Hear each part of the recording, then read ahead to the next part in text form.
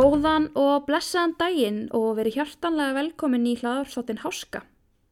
Unnur Regína heiti ég og þáttastjórnandi þessara þátta.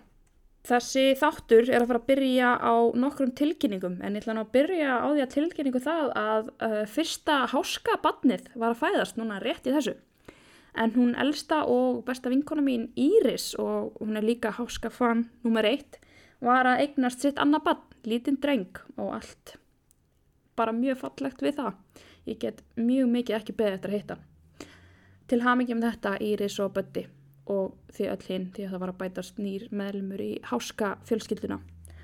En önnur tilkynningin svo að við erum komin í mjög skemmtilegt samstarf við íslensku flatbökuna. Eins og þið vitið þá hef ég verið með leik á Instagram sem hefur bara verið að ganga mjög vel. Og já, ég ætla að biðja ykkur að fylgja mér á Háski podcast á Instagram, bæði svo þið getið tekið þátt í leiknum og til þess að þið getið séð allt sem tengist þáttunum. Þannig að, já, mæli endilega með því. En eins og ég var að segja, þá ég með leik sem að gengur sérst út af það að einu sinni í viku þá set ég inn spurningu í story á Instagram og hún vanlega mjög einföld. Og þeir sem að svara spurningunni rétt fara í pott og ég dreg út og sá sem að vinnur fær gjafabréf og í þessari viku og á næstu vikum verða það gjafabréf á flatbökuna sem ég finnst geggjað. En þið kæru háska vinir fáið líka eitthvað fyrir ykkar snúð því að, segir maður það ekki? Því að íslenska flatbakan var svo yndisleg að láta mig fá afsláttarkóða sem að ég má deila með ykkur frábæru hlustendum mínum og fáið þið hvorki meira en minna en 15% afslátt af öllum flatbökum og þið getið notað hann afslátt líka ofan á önnur tilboð.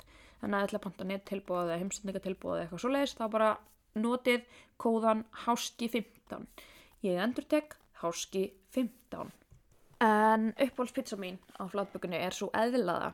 Það kjúklingur og jalapeno og rjómaostur. Ástasósa og nachos yfir. Ok, ég veit, þetta hljómar eins og ég sé ykkur.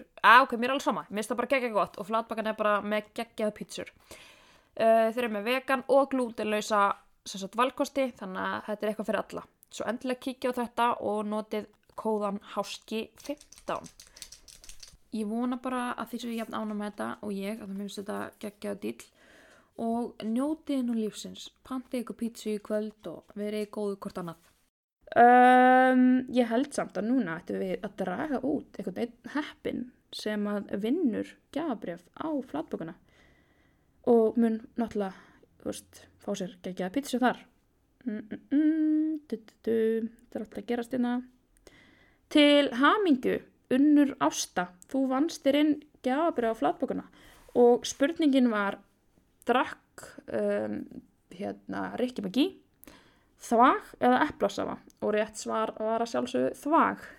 Svo þætti mér alveg afskaplega væntum ef að þið gætu farið, þeir sem eru að hlusta í Apple símum, gætu farið inn á Apple podcast appið og subscribe mig þar og gefið mér 5 stjörnur. En nú skulum við vinda okkur í mál dagsins. Mál dagsins þetta mörg mál. Þetta það sem ég myndi kalla samtíning. Þetta engin samtíningur, þetta vel unnið, en þetta mörg mála því að, já, ég skal útskýra fyrir ykkur af hverju.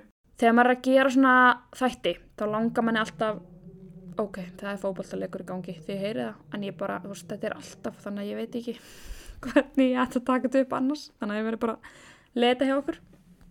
En já, málið sem sagt að þegar ég að gera þættina, þá langar mig að reyna að hafa málin, eða þættina, alveg 45 til 60 mínútna langa. Og það til svo ótrúlega mikið af heillandi og áhugaverðum málum sem bara stutt. Þannig að þá safna ég í sarpinn, segja mig það, og bara með nokkuð mál í þessum þætti sem öll ótrúlega áhugaverð. En eins og ég var að segja, þá fer ótrúlega mikil vinna í þættina. Ég les mjög mikið af bókum og rannsaka mikið og ligga á netinu. Þannig að mér langaði allavega að setja saman þennan þátt og ég vona að þið njótið hans, en þessi þáttur mun vera svolítið svona furðulegir hlutir. Þetta svona hlutir sem að maður myndi ekki giska á að gætu gerst. Og ég held að við ættum nú bara að demba okkur í fyrsta málið, en það hann Roy Sullivan. Hann Roy fæddist í Greene sýslu í Virginíu árið 1912. Hann var fjórða barn foreldra sinna en þau eignuðust saman 11 börn. Það var ekki látið sér leiðast á því heimili. Roy ólst upp í Blue Ridge fjöllunum og var alvanur því að vera úti í náttúrunni. Þessi hundur, þau verða að afsaka truflunina en hún getur leið allan daginn og gert ekki neitt en ef ég að taka upp þátt þá verður hún að labba mikið gólfin eða fá sér að borða og kjamsa mjög hátt á því þannig að þið verður bara að afsaka þetta, hún aðeins að fá sér núna greið. En menntun var ekki forgangur í æsku Roy og hann útskrifaðist í aldrei úr skóla. Hann nýtti samt þekkingu sína og áhuga á útiveru og gekk til liðs við þetta heitir bara, Civilian Conservation Corps og vann að því að endurbyggja Shenandoah þjóðgarðinn. Roy gerðist svo skógarvörður þar frá árinu 1936 og þangað til hann settist í helgan stein. Roy hafði þarna skráð sig í vinnu sem var mjög líkamlega krefjandi en hann myndi nú finna fyrir því vel næstu árin þar sem hann fekk í sig eldingu 7 sinnum. Já, þið heyrðu rétt. Roy Sullivan varð 7 sinnum fyrir eldingu, sem náttúrulega fáránlegt, en starfan sem skógarvörður jók líkurnar hans eitthvað örlítið, en þetta samt fáránlega líkur, Ég held að mér minnir að sé 1 á móti 15.000 eða þú lendir í þessu einu sinni, hvað þá 7 sinnum. En allavega við skulum halda áfram. Það var nefnilega árið 1942 sem að Roy var á vakt í slökkvuturni og hann var efst uppi og hann getur séð yfir allan garðinn. Það voru þrumur og eldingar og það laust niður nokkrum eldingum í turnin og það kviknaði honum. Roy reyndi eðlilega að flýja burt frá turninum og hleypa niður en þegar hann komi nokkra metra frá þá verður hann fyrir eldingu. Eldingin fór í stóru tá á hægri fæti hans og skildi eftir sig holu í gegnum skóinn hans. Roy missti tánna eftir þetta en var að öðru leyti í lagi. Þetta fannst honum hafa verið versta skiptið sem hann var fyrir eldingu. Vá, pæli hvað grillað að vera bara af þessum skiptum, þá fannst mér þetta verst. En það var svo ekki fyrir en heilum 27 árum síðar, eða í júlí 1969, að Roy var aftur á vakt. Í þetta skipti var hann að keyra eftir fjallvegi þegar eldingu laust í gegnum opna bílrúðuna. Pælið í þessu. Það kviknaði hári Roys og hann missti meðvitund. Bíllinn stöðvaðist sem betur fer hann að nálægt einhverjum kletti. Roy missti þarna hárið og augabrúnirnar eftir þetta en að öðru leyti var hann allt í lagi. Árið seinna, eða árið 1970, þá stóð Roy í sakleysi sínu út í garði heima á sér þegar það laust niður eldingu í nálegan rafmagnskassa og hún skoppaði svo yfir í hann. Hann datt aftur fyrir sig við höggið og brendist lítilega á vinstri öxl. Þannig að þarna Karl Grey búinn að taka í sig einhverjar 3 eldingar og stendur enn. Það voru svo skipti 4 og 5, þau gerist bæði þegar hann var í vinnunni. 1972 þá var hann staðsettur bara í skóginum þegar skall á stormur og það laustuður eldingu og hún fór að sjálfsögðu beint í hann. Það kveiknaði aftur í hárunum á honum og hann þurfti að hlaupa inn og bleita handklæði til að slökkva eldinn. 1973 þá var hann líka á vakt þegar hann sá stormský nálgast. Hann reyndi bara að flýja leið og hann sá skýið þá bara hljóp hann af stað út því að hann var bara smeykur, Grey kallinn, ég skil hann mjög vel. En hann reynir að flýja og þarna var hann einmitt farin að trúa því að það væri eitthvað í honum sem var laðaði að sér eldingar. Hann hafði svo sem aldrei verið eitthvað hræddur en þarna fór það bara að breytast. Og hann fekk í sig eldinguna en það var samt allt í lagi með hann Hann brann eitthvað örlítið eitthvað staðar en annars var allt í góðu. Síðan eftir þetta þá bara í hvert skipti sem að hann fór að heyra í þrumum og hann í veðri þá bara var hann rosa hræddur. En það var svo sem ekki eins og trú hans á því að það væri eitthvað í honum sem hann væri að laga þetta að sér, væri byggð á engu, þar sem að hann varð fyrir eldingu 2 sinnum í viðbót. Árið 1976 reyndi hann aftur að hlaupa undan stormi en eldingu laust niður og hitt hann í ökklan. Hann slasaðist eitthvað á ökkla en ekkert alvarlegt. Ray hætti þá í starfi sínu sem skógarvörður og settist í helgan stein. Vá, skilja hann, bara nei, bara ég búinn, bara hættur, ætla ekki að gera þetta meir. Árið 1977 fór Roy svo að veiða í nálægu vatni. Það skall á stormur og Roy fekk enn eina eldinguna í sig. Hún kveikti í hári hans og brendi bringu hans á maga. Eins og það hefði ekki verið nóg, þá hitti Roy Björn sem að nálgaðist hann til að reyna að stela fisknum af línunni, en Roy náði að reka Björnin á burt og halda heimalagið sem betur fer. En Roy Sullivan annarkvort heppnasti eða óheppnasti maður í heimi, en það fer bara allt eftir hvernig maður lítur á það. Hann lést 72 ára gamall og það var sem sagt sjálfsvíg. Hann tók sitt eigið líf. Hann hafði verið að glíma við mikið þunglyndi. Roy í heimsmetabók Guinness sem manneskjan sem hefur oftast orðið fyrir eldingu. Mér finnst þetta svo áhugavert, þetta svo magnað sko, því að þannig einmitt það er eitthvað sem hlýtur að valda sig. Ég trúi ekki öðru að þetta sé bara tilviljun, bara sami gæinn, bara alltaf, aftur og aftur. En ég einmitt búin að skoða mikið fólk sem hefur orðið fyrir eldingu og áhrifin sem þetta getur haft á líkamann eru fáránleg. Ég ætla einmitt að segja ykkur núna frá nokkrum sem hafa gengið í gegnum þetta. En Justin Gauger man allt frá deginum sem breytti líf hans. Hann var í veiðferð með fjölskyldunni sinni nálægt Woods Canyon Lake. Það svona 130 mílum frá Prescott í Arizona. Þetta var 10. ágúst 2014. Það sem sagt laust eldingu niður í bak Justins og hún kastaði hann 50 fet aftur á bak og hann lenti með andliti beint á grjóti. Hljóðið sem fylgdi eldingunni var eitthvað sem myndi Justin á tíma sinn í Bandaríkjaher. Samt var það hærra en byssuskot. Hann sá snöggan bjarma kringa sig en svo var allt svart. Þegar hann rankaði við sér fann hann fyrir sársauka allan líkama og var lamaður fyrir neðan mitti. Það var sem betur fyrir tímabundið. Meiðsl vegna eldinga eru sjaldgæfri í Bandaríkjunum en þau voru fyrir nokkrum árum.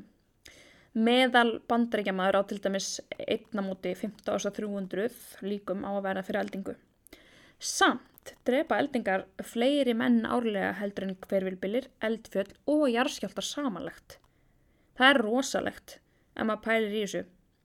Það bil 90% af þeim sem verða fyrir eldingu lifa af og ég tók bara Bandaríkin sem markkópa því að ég veit ekki neitt Íslending sem orðið fyrir eldingu. Ef einhver veit eitthvað, please segið mig frá því. Margir sem að lifa af eru eftir þetta með einhverja líkamlega skerðingu, andleg vandamál, minnisleysi, þunglindi, kvíða og áfallastreituröskun. Í Nevada hefur til dæmis engin orðið fyrir eldingu síðan árið 2006 en þá lést 16 ára gömul stúlka vegna þess. Alveg ótrúlega sorglegt. Hæsta dánatíðni vegna eldinga til dæmis í Arizona en það eru bara meiri eldingar þar vegna þess hversu öflugt regntímabilið og þá heita á kaldalofti að mætast og allt þetta og það rosa mikið þar. En ef einhver verður fyrir eldingu þá ratar það oftast í fréttir. En hvað verður þá sem fyrir þeim verða? Þó að einhverja framfarir hafi orðið á að hugsa sár þeirra sem verða fyrir eldingu þá þetta samt ekki nógu vel skilið fyrirbæri. Komum núna aftur að Justin Gauger en reynsla hans sýnir okkur hversu hratt eldingu getur slegið niður. Hann var þarna bara að veiða þegar það byrjaði skyndilega að rigna og fylgdi svo haglél. Hann ætlaði bara að hætta að veiða og var á leiðinni að trukknum sínum þegar eldingurinn laust niður. Hún brendi öll fötin hans af honum og kippti á honum skónum og sokkunum. Þegar Justin kom á spítala í Payson í Arizona sagði læknirinn sem tók á móti honum að hann tryði þess ekki. Justin ætti ekki að vera þarna með þeim með meiðslin sem hann hafði hlotið. 1., 2. og 3. stigs burðansár þöktu líkama Justins. Spítalinn sendi hann á burðardeild í Phoenix en við komin að þangað dældi starfsfólk spítalans úr Justin þar sem hann lýsti sem dökkbrúnum vökva og þetta var allt að koma úr vöðvunum á honum. Þessi vökvi var eitthvað viðbragð líkamanns við eldingunni. Justin var svo með litla hólu í bakinu þar sem eldingunni hafði slegið niður. Svo var með eina hólu á vinstri fæti og eina á hægri en þar hafði eldingin farið út úr líkama hans. Hann gat ekki gengið í 6 mánuði. Til að kljást við sársaukann þá var Justin ávísuð ópíóðuverkjalyf. Á meðan á bataferli hann stóð fékk Justin kvíða, þunglyndi og áfallastreituröskun. Hann byrjaði því að taka þunglyndislyf. Hann var með króníska verki og minnistruflanir. Vegna þessa hefur hann enn ekki aftur snúið til vinnu sinnar. Síðustu 4 árin hefur hann aðalega verið heima og reynt að sinna verkum þar. Hann fer stundum út í garði í einhverja stund og vinnur smá en verður svo þreyttur fljótt og fær mikla verki. Síðustu 5 ár hafa einkenni Justins farið hægt batnandi, en innan 6 mánaða frá eldingunni gat hann farið að ganga aftur.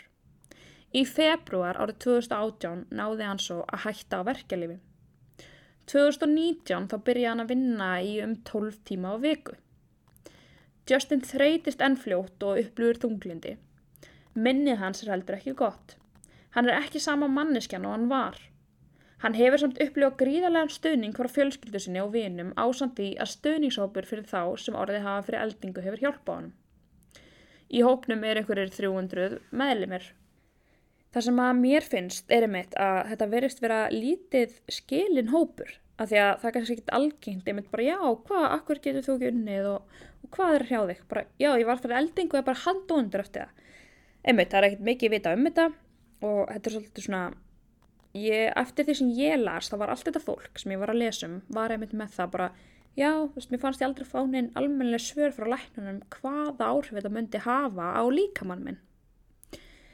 En við ætlum að fara í annan mann sem var líka fyrir eldingu og hann heitir líka Justin, en hann heitir Justin Hofer. Þann 3. febrúar 2018 var hinn 38 ára Justin í golfi. Það voru ský á lofti og skyndilega byrjaði að haglél að dempast yfir þá. Þeir settust inn í golfbíl og Justin man eftir að hafa hugsað, þetta áhugavert, þetta gerist aldrei. Hann fór svo út úr bílnum og stóð á vellinum þegar eldingin laust hann í bakið og fór út í gegnum fætur hans. Hann man eftir undarlegri tilfinningu eins og tíminn væri frosinn. Hann líkir lyktinni sem fylgdi eins og brunnu gúmmí. Tilfinningin lamandi, þú getur ekki hreyft þig og þú getur ekki öskrað og þú getur ekki hugsað. Hann man eftir að hafa fallið í jörðina og þeir sem voru með honum og urðu vitni að þessu sögðu honum seinna að hann hefði verið með meðvitund í 7 mínútur eftir þetta. Það lag blóð úr munni hans, eyrum og hann var allur í brunasárum. Hann var færður á spítala í Las Vegas. Á einum tímapunkti þá hætti hjarta Justins að slá og hann var settur í öndunarvél í 1,5 dag. Hann var svo á spítalanum í 10 daga eftir þetta. Hann man bara eftir því hvað hann var að hissa þegar hann vaknaði. Honum fannst vera liðnar margar vikur frá því að hann var í golfi með félögum sínum. Hann mundi ekkert eftir það. Hann fékk verkjalyf og skipun að hvíla sig frá lækninum en var komin aftur til vinnu eftir það bil 3 til 4 vikur. Næstu mánuði var Justin svo hjá taugalækni sem hjálpaði honum að kljást við taugaskaðinn sem orðið hafði. Það er rosalega algengt að fólk sem lendir í þessu fái mikinn taugaskaða, þetta steikir bara allt taugakerfið. Þetta var verst í fótunum á honum og hann átti erfitt með að ganga í langan tíma eftir þetta. Heilsa Justins hefur lagast en hann fær ennþá verkjaköst og vinstri fótleggur hans alltaf dofinn. Hann líka með mikinn kvíða ef það kemur vont veður. Sjónin öðruvísi og hann einhvern veginn lýsir sér þannig að hann orðinn mikið varkárari núna heldur hann var nokkuð tíman. En honum finnst hann mjög heppinn og þakklátur fyrir að hafa lifað þetta af. Að verða fyrir svona eldingu oftast ávísun á taugaskaða og það ekki skrítið en það getur í einni svona eldingu verið upp að 1 billjón volt sem ruglað mikið. En þeir sem að verða fyrir eldingunni glíma þess vegna oftast við króníska verki vegna skaðans af því að taugarnir eru bara algjörlega ekki í syngi við líkamann. Og þetta hefur náttúrulega líka áhrif á heilastarfsemi eins og ég var að tala á hann eins og minnið og getur náttúrulega að læra og einbeita sér og oft einmitt líka bara þolinmæði. Fólk verður pirraðara og gefst eitthvað með fljótar upp. Sumir sem lendi í þessu þurfa aðstoð allt sitt líf en öðrum batna með tímanum. En það samt ekki gefið að fólk sem lendir í þessu verði aftur eins og það var. Sydney Copeland lifði að eldingu og sagði að læknar væru frekar ráðvilltir þegar hún lýsti einkennum sínum og upplifun. Þeim finnst erfitt að gefa henni góð svör. Hún var í klettaklifri við Devil's Head fjallið suður á Denver þann 29. júní 2019 þegar eldingu laust niður í úlliðin á henni. Ótrúlega skrítið, einmitt, spes staður. Strax eftir höggið þá fannst henni hún dofin og skrítin en hún fann samt ekki fyrir neinum sársauka. Allt var hvítt og hún man eftir að heimurinn virtist einhvern veginn vera svo ótrúlega hávær. Eins og hún stæði við hliðina á lest eða inn í borg fullir af öskrandi fólki. Sandy var bara 23 ára á þessum tíma og hún fekk svona rauðbleikt ör á líkamann sem leit út eins og rætur sem kom bara eftir eldinguna. Þetta ör hvarf svo innan 2 daga. Úrliðurinn á henni var dofin en hún bara gat snúið eftir til vinnu eftir nokkra daga. En það var svo 2 mánuðum síðar sem að dofin varð á óbærilegum verk. Þetta var svo slæmt að hún gat ekki halda áfram að starfa sem bóndi, ekki þveit diska eða til dæmis skrifa SMS eða skilaboð, hún bara hætti því alveg. Hún var meðhöndluð með sterum og þarf að hvíla úrliðin alveg. Hún hefur verið að teygja og gera styrktaræfingar og segir að líkamlegu einkennin hafi lagast aðeins. Þau andlegu bara hafið samt ekki gert það. Hún með gíflegan kvíða sem að verstur þegar úti eru þrumur og eldingar. Hún fekk líka martraðir í marga mánuði eftir þetta og sá stundum bjarma hvítu ljósi bara upp úr þurru, bara stóð úti og svo allt inni bara eins og flass, sem örugglega mjög ógnvekjandi þegar þú hefur lent í því að fá eldingu í þig. En þetta fólk, sem Sydney Copeland og Justin, sinnum 2, þau voru öll í þessum stuðningshóp saman og kynntust þeim í gegnum hann og eru ótrúlega mikill stuðningur fyrir hvort annað og ég get bara vel skilið það að sé mikil huggun í því að hitta einhvern sem hefur gengið í gegnum það sama og þú. Af því þetta getur ekki hafa verið auðvelt að lífið breytist bara svona á örskots stundu. En já, þetta var það sem ég var búin að safna saman fólk sem hefur lent í svona eldingu og mér fannst þetta virkilega áhugavert af því að ég hafði aldrei heyrt til dæmis hversu langvarandi áhrif þetta getur haft, hversu slæmur taugaskaðinn getur verið og hvað þetta ýfir mikið upp eins og bara andlega hliðin fer oft bara algjörlega niður við eftir þetta. En þetta hefur náttúrulega allt að gera með taugaboð, þannig að það kannski ekki skrítið. En við ætlum að halda áfram á þessari furðulegu braut sem við erum á, af því að næsta mál sem ég ætla að segja ykkur frá hana Vesnu Vulovic og það var þann 27. janúar árið 1972 sem að Vesna var reyndar ekki það sem hún átti að vera. Hún var borð í DC-9 flugvél í 33.330 feta hæð yfir Tékkóslóvakíu. Vinnu áætlun hennar hafði verið breytt og hún hafði verið sett í vitlaust flug, hún átti þess að vera í öðru flugi. Vesna var nú samt frekar ánægð með þessi mistök því að þau þýddu að hún fengi tækifæri á að sjá Danmörku. Hún fengi einnig að gista á Sheraton hótelinu og það var eitthvað sem henni hafði alltaf dreymt að gera. Þessi ruglingur var nú samt ekki jafn frábær og hún Vesna hélt. Hryðjuverkasamtök sem voru þekkt sem Ustasja hefðu sett kraftmikla sprengju borð í vélina. Ustasja voru svona öfga, hægri, nasista, fasista hópur í Króatíu sem voru viðloðnir 20 hryðjuverkaárásir í Júgóslavíu eftir seinni heimsstyrjöldina. Flugið sem að Vesna var í, Jat Jógóslav 364, var með flugfélagi sem hafði höfuðstöðvar í Júgóslavíu. Þegar vélin var yfir borginni Srpska Kamenice, þetta ótrúlega furðulegt nafn, en þá sprakk sprengjan. DC-9-vélin rifnaði sundur og flakið ásamt þeim 28 farþegum sem inn í því voru féll til jarðar í 3 langar mínútur áður en það skall á frosinni fjallshlíðinni fyrir neðan. Þýskur maður kom að flakinu og fann alla farþegana látna. Það að segja alla farþegana nema 1. Vesna lá hálf út vélinni með líkama annars áhafnarmeðlims ofan á sér. Hún hafði verið að bera fram veitingar þegar sprengingin varð og hún festist fyrir aftan veitingavagnin. Hann svona klemmir hana uppið og hún bara alveg föst. Maðurinn sem að finnur hana hafði starfað sem læknir í seinni heimsstyrjöldinni og gerði það sem hann gat til að hjálpa Vestnu á meðan að þau biðu til hjálp. Við komin á spítalanum var foreldrum Vestnu sagt að þó það væri ennþá lífi líkama hennar þá myndi hún alls ekki lifa þetta af. Hún var höfuðkúpubrotin og hún var með þess að bara heilin í henni var svo marinn. Það var það sem þeir voru hræddastir við. Báðir fæturnir á henni voru brotnir og hún var með 3 brotna hryggjarliði. 3 dögum síðar vaknaði Vestna úr dái og bað sígarettu. Vestna var lömuð fyrir neðan mitti en á lífi og með meðvitund.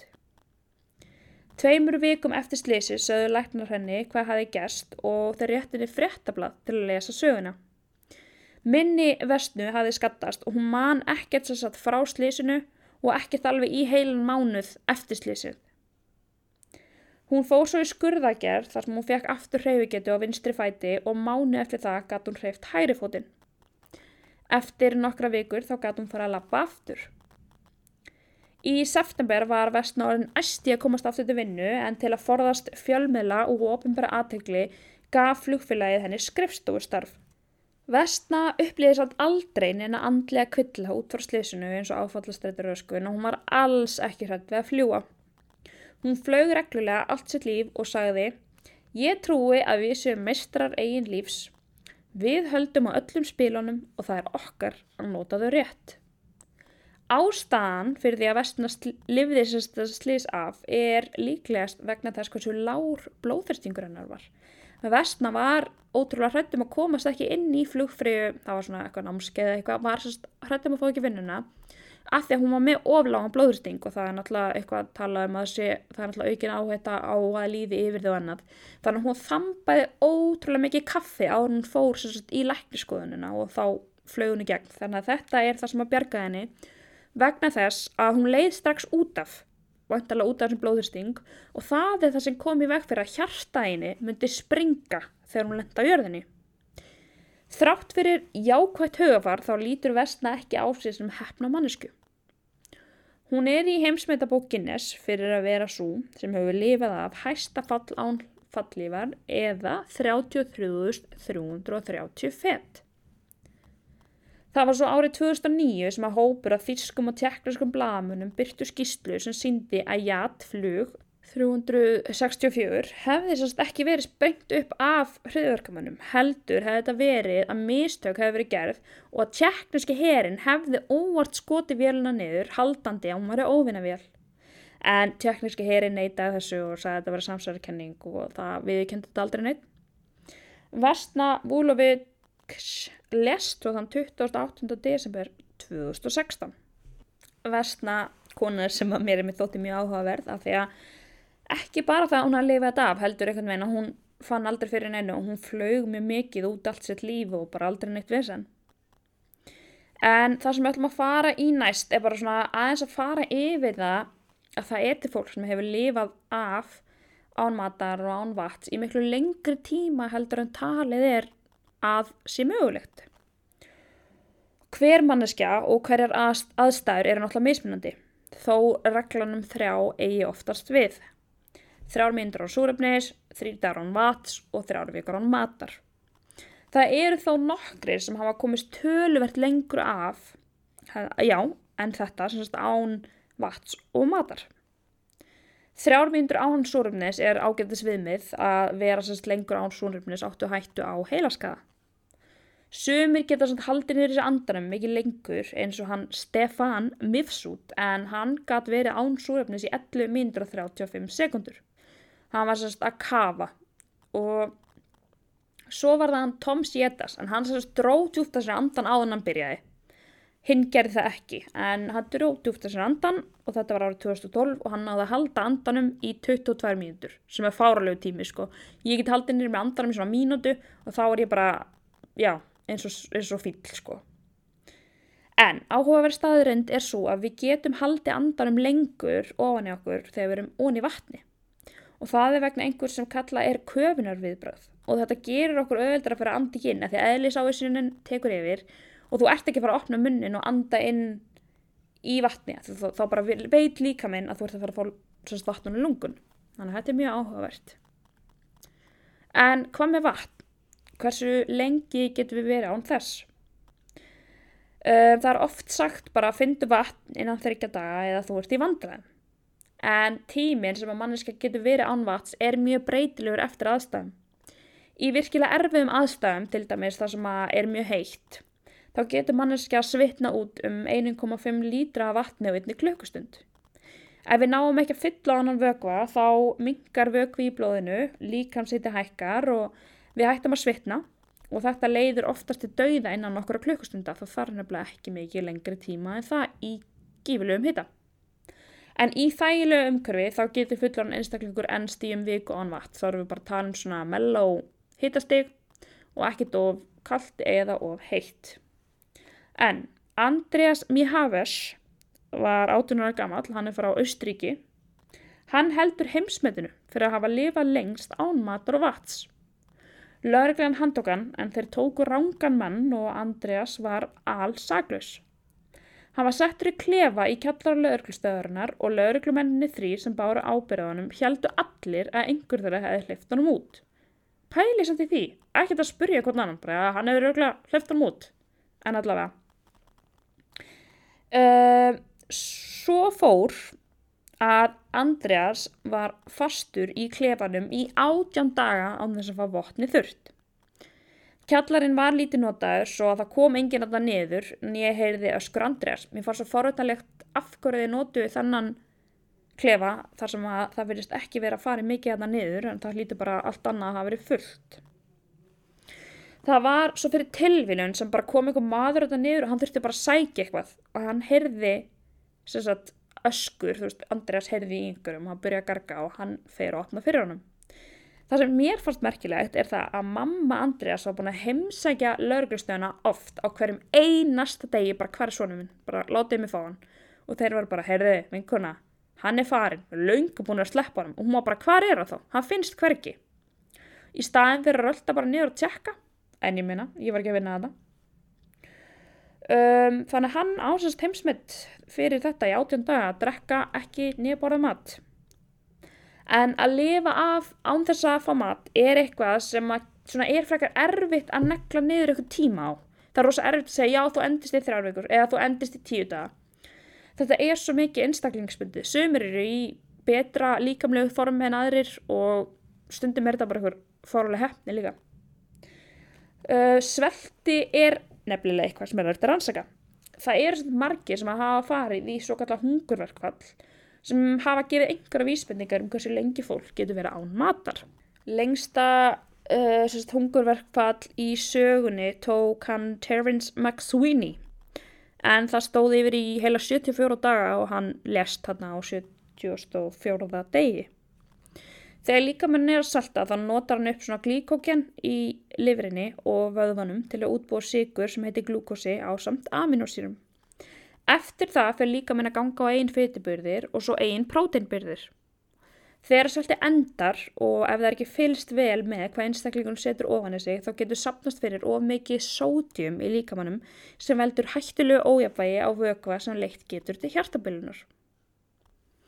En hvað með sólarljós? Geta manneskjur lifað í algjöru myrkri?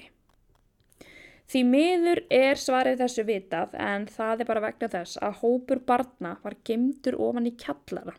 Og þetta ekki eins og kjallari, þetta bara svona neðanjarðar klefar, þetta ógeð. Elsta barnið hafði verið þarna ofan í 17 ár og aldrei séð til sólar. Húsið leit út hið venjulegasta utan en inn í því bjuggu 70 manns.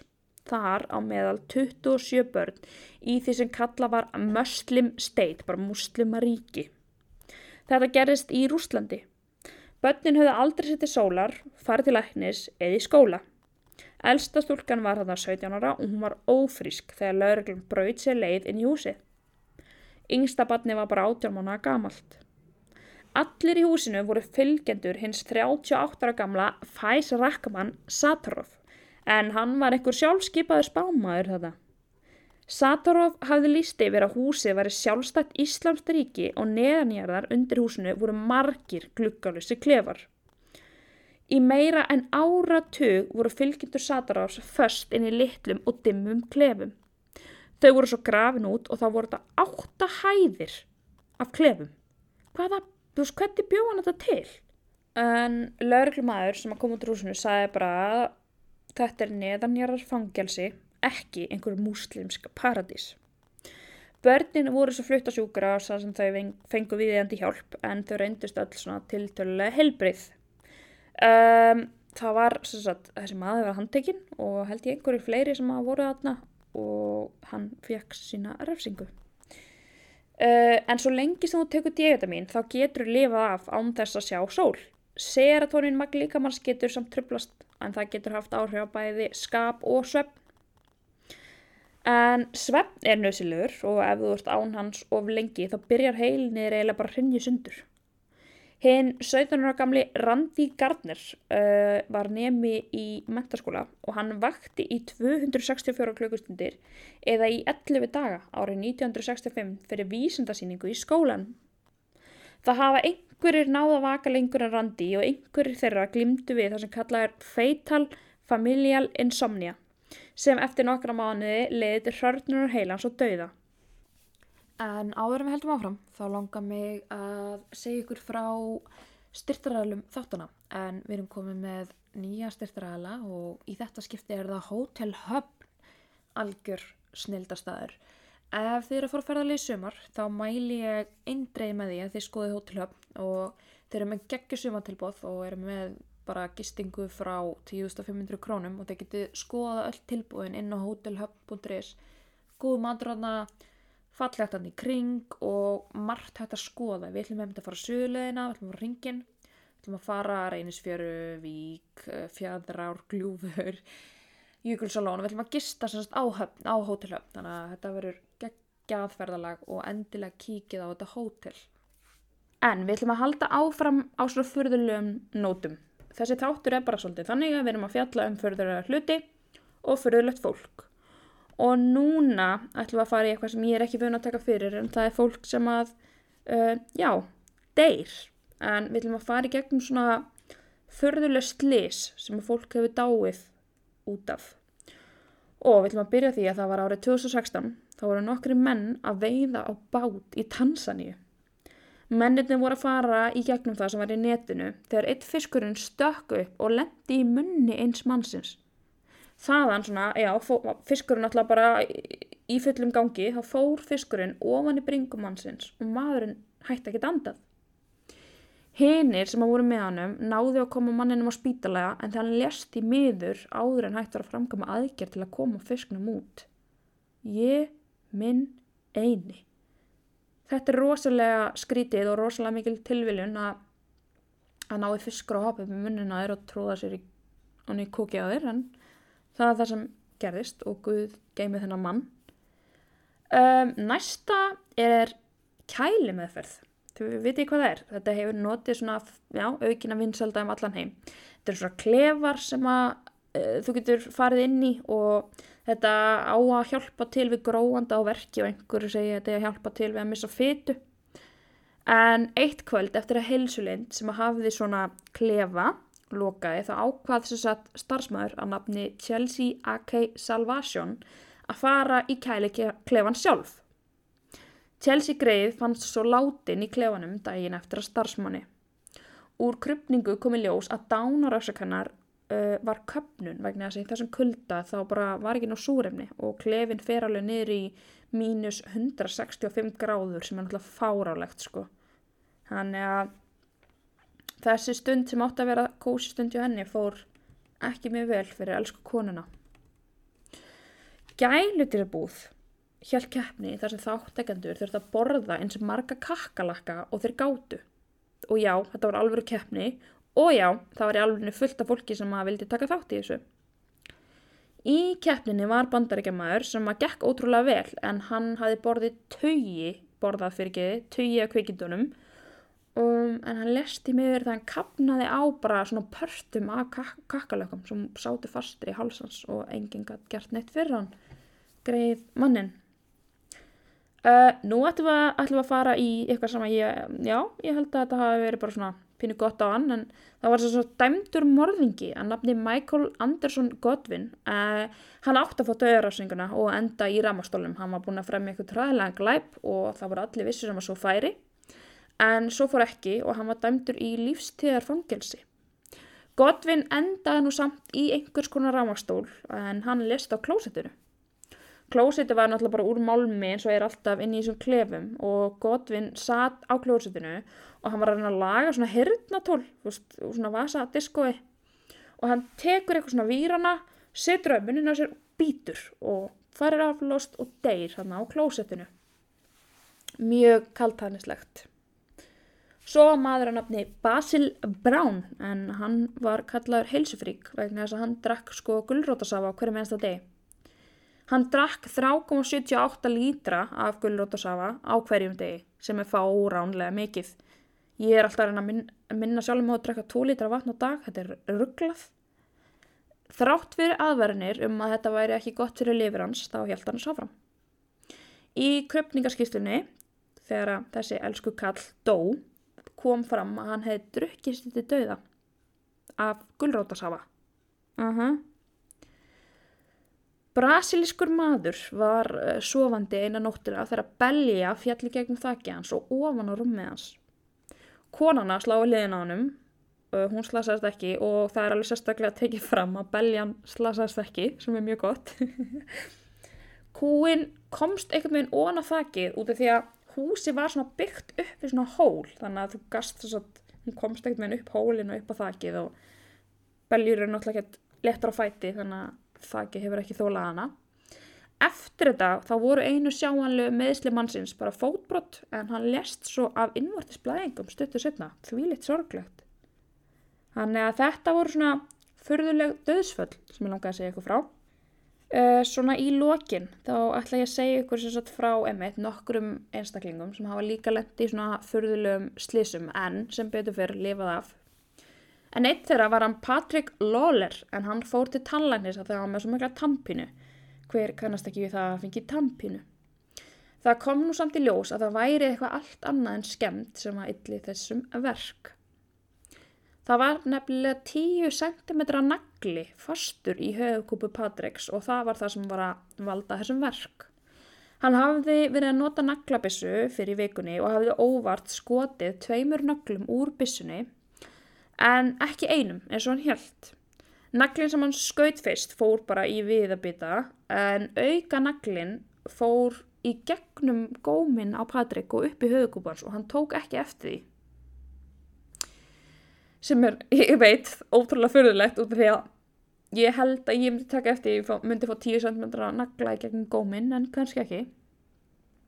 En eftir þetta gerðist, þá var Patrick bara með svona smá tannpínu og hann var með óskýra sjón. Og hann bara fór heim og tók verkjalyf og þau sló ekkert af verkin og það ákvað hann að fara til tannlæknis. Tannlæknirinn kíkti náttúrulega upp í mannin og var ein stór hlessa því að þarna var þessi nagli. Það var farið með Patrick á sjúkrahús og þar var framkvæmd aðgerð og þessi aðgerð tók 4 klukkustundir og þeir náðu naglanum út og Patrick jafnaði sig fljótt, þannig að honum varð ekki meint af þessu. Svo ætlum við að tala hérna 18 ára mann frá Arizona, en hann lifði það af að höfuðið á honum var eiginlega rifið af í slysi. Marco Parra var að keyra þegar að ölvaður ökumaður keyrði á hann í janúar árið 2003. Höggið var svo mikið að höfuð hans rifnaði frá. Það hékk á smá húð og svona einhverjum sinum. Þetta var rosalegt. Það var farið með Marco á spítala í Phoenix. Læknandi þar höfðu aldrei séð slík meðsli, en mænan á honum og svona allar helstu æðar voru ekki skaddaðar. Fáránlegt. Höfuðið á honum var svo sett aftur á og fest með skrúum og bút af mjaðmagrindina hennum var notuð til að festa háls og höfuðkúpu saman. Þetta alveg ótrúlegt hvað læknar geta gert. Og ótrúlega magnað að mænan í honum alltaf hafa bara verið í lagi, en hausinn á honum eiginlega bara alls ekki á honum. og þetta er svona lækna kraftaverk, þetta er það sem að fólk að kalla svona medical miracles. Eitt þeirra er það, þetta er kannski ekki kraftaverk, þetta er bara furðulegt. En árið 1994 þá var Gloria Ramírez lögð inn á spítala vegna þess að hún var með fylgikvilla, hún var með leghálskrabbamein og hún var veik út af því og var byrjað að blæða og eitthvað. Og starfsfólk spítalans byrja náttúrulega bara strax að sinninni og svo byrja þau bara að líða út af, bara koll af kolli. Þau fengu líka fyrir því að þeim fannst erfitt að anda, voru andstutt og þau fengu vöðvakrampa. Hjúkrunarfræðingar fundu einhvern veginn svona ammoníakslykt koma frá blóði konunnar. Það var svo reynt endurlífgun í klukkustund en Ramírez lést í miður úr nýrnabilun og hún orsakaðist vegna krabbameinsins. Á meðan eru 23 einstaklingar sem komu nálægt henni veikir og 5 voru lagðir inn á spítala. Það fór náttúrulega í gang rannsókn og heilbrigðiseftirlitið gat ekki fundið neina ástæðu fyrir þessum skyndilegu veikindum. Þegar komu upp kenningar að spítalinn hefði hylmt yfir einhverjum mistökum en það var gefið út að opinber skýring veikindana hefði verið það sem kallað er masshystería. Það er eitthvað svona fyrirbæri þar sem stór hópur fólks fær einhver einkenni eða eru veikt og þetta er svo tengt við einhverja bilun í taugakerfinu. Þú veist, ég held að vita enginn hvað þetta er í raun og veru en þetta er eitthvað sem að þeir sögðu að væri þetta masshystería. Það var nú ekki meira sem ég ætla að segja ykkur í bili en ég veit að þessi þáttur var svolítið öðruvísi og ég veit ekki, kannski fíluðu hann og ég vona það en ég er allavega að vinna að rosalega áhugaverðu og átakanlegu máli sem að kemur út í næstu viku og mér hlakka bara til að vera með ykkur eftir þá og minn ykkur á Instagram síðuna Háski podcast og ef það er eitthvað sem að þið eru með tillögurum eða eitthvað sem að ykkur finnst að mætti betur fara þá með ég endilega senda mér skilaboð þar í gegn. Það væri frábært. En annars þakka ég bara kærlega fyrir mig, vonaði ég góða helgi og pantaði ykkur pítsu.